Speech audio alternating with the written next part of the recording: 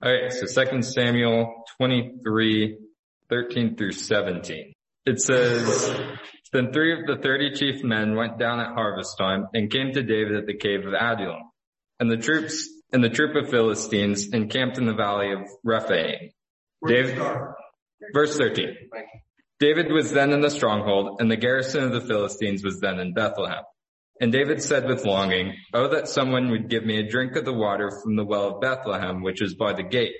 So the 3 mighty men broke through the camp of the Philistines, drew water from the well of Bethlehem that was by the gate, and took it and brought it to David. Nevertheless, he would not drink it, but poured it out to the Lord. And he said, "Far be it from me, O Lord, though I should do this. Is this not the blood of the men who went in jeopardy of their lives?" Therefore he would not drink it. These things were done by the 3 mighty men. So basically, to set the scene, David is encamped in a cave in Adullam, and he is currently 12 miles southwest of Bethlehem. The Philistines are currently encamped in the valley of the Rephaim, which was, I want to say, 6 miles northwest of Bethlehem.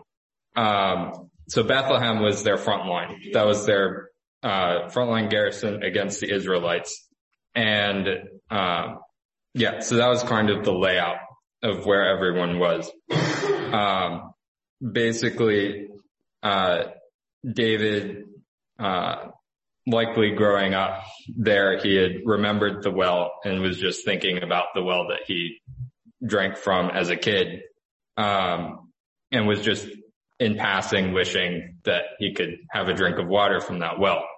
I don't know if there was a water source near where he was, or what their water situation was, but either way, his passing wish was granted by his 3 mighty men that were with him at the time. They went 12 miles with a cup to the well in Bethlehem, broke through the Philistines' front line of defense, and got him a drink of water without him commanding them to, just off of his wish. These men were, we can look at other passages, and there's a good chance those men were Bahiah, I believe that was was either his commander or his captain of his guard, and Abishai, who would have been the other one, either commander or captain of his guard.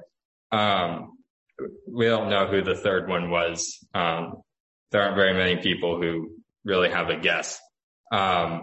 But these 3 men went and got him a cup of water. But what's interesting is when they come back with that cup of water, he tells them he won't drink it. It's very different from today's culture. Somebody goes through the peril of death to get you something, you don't generally reject it. It's generally rather insulting to reject a gift that somebody went through a lot of effort to get for you. But he wouldn't drink it. Instead, he pours it out as a drink offering to the Lord. I think it's very interesting, something that we should learn from. When he receives the cup of water, he doesn't consider what his mighty men will think of him for rejecting it. Instead, he considers that water too valuable for his own taking. He considers himself not worthy of it. I think that is something that we often don't do.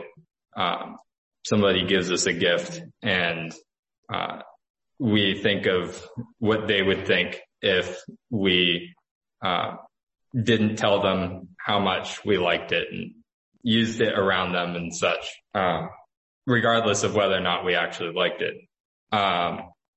However, David flat out rejects it, because of his own, view of, the worthiness of God and his humility. He considers, in fact, that water to be the blood of his men, because they went into the peril of their lives for that drink of water, and likely shed blood to get it.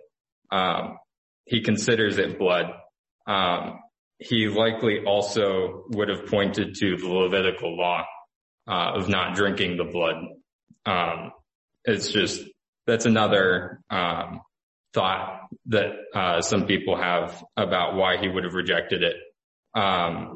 Because in Leviticus it says that, you're not to drink the blood of animals, because the life is in the blood. I'm not sure if that was one of his motives, but I think it is pretty clear here from what he did with the water that, his driving motive was, his humility, and, that he did not consider himself worthy of his men's lives. And he considered only God to be worthy of that.